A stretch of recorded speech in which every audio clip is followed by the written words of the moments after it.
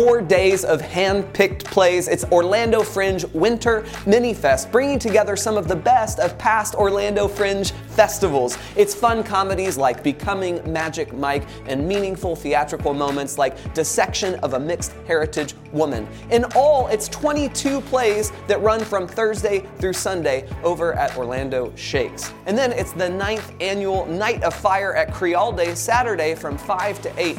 Fun, exciting night with firing of pottery, cutting with fire, light painting, photography, all kinds of great stuff. And then 2 theatrical opportunities for you to experience beginning this week. First, it's Becoming Dr. Ruth at Orlando Shakes. It opens Wednesday and runs through February 9th. And then Talk Radio over at Theater on the Edge, opening Friday and running through February 16th.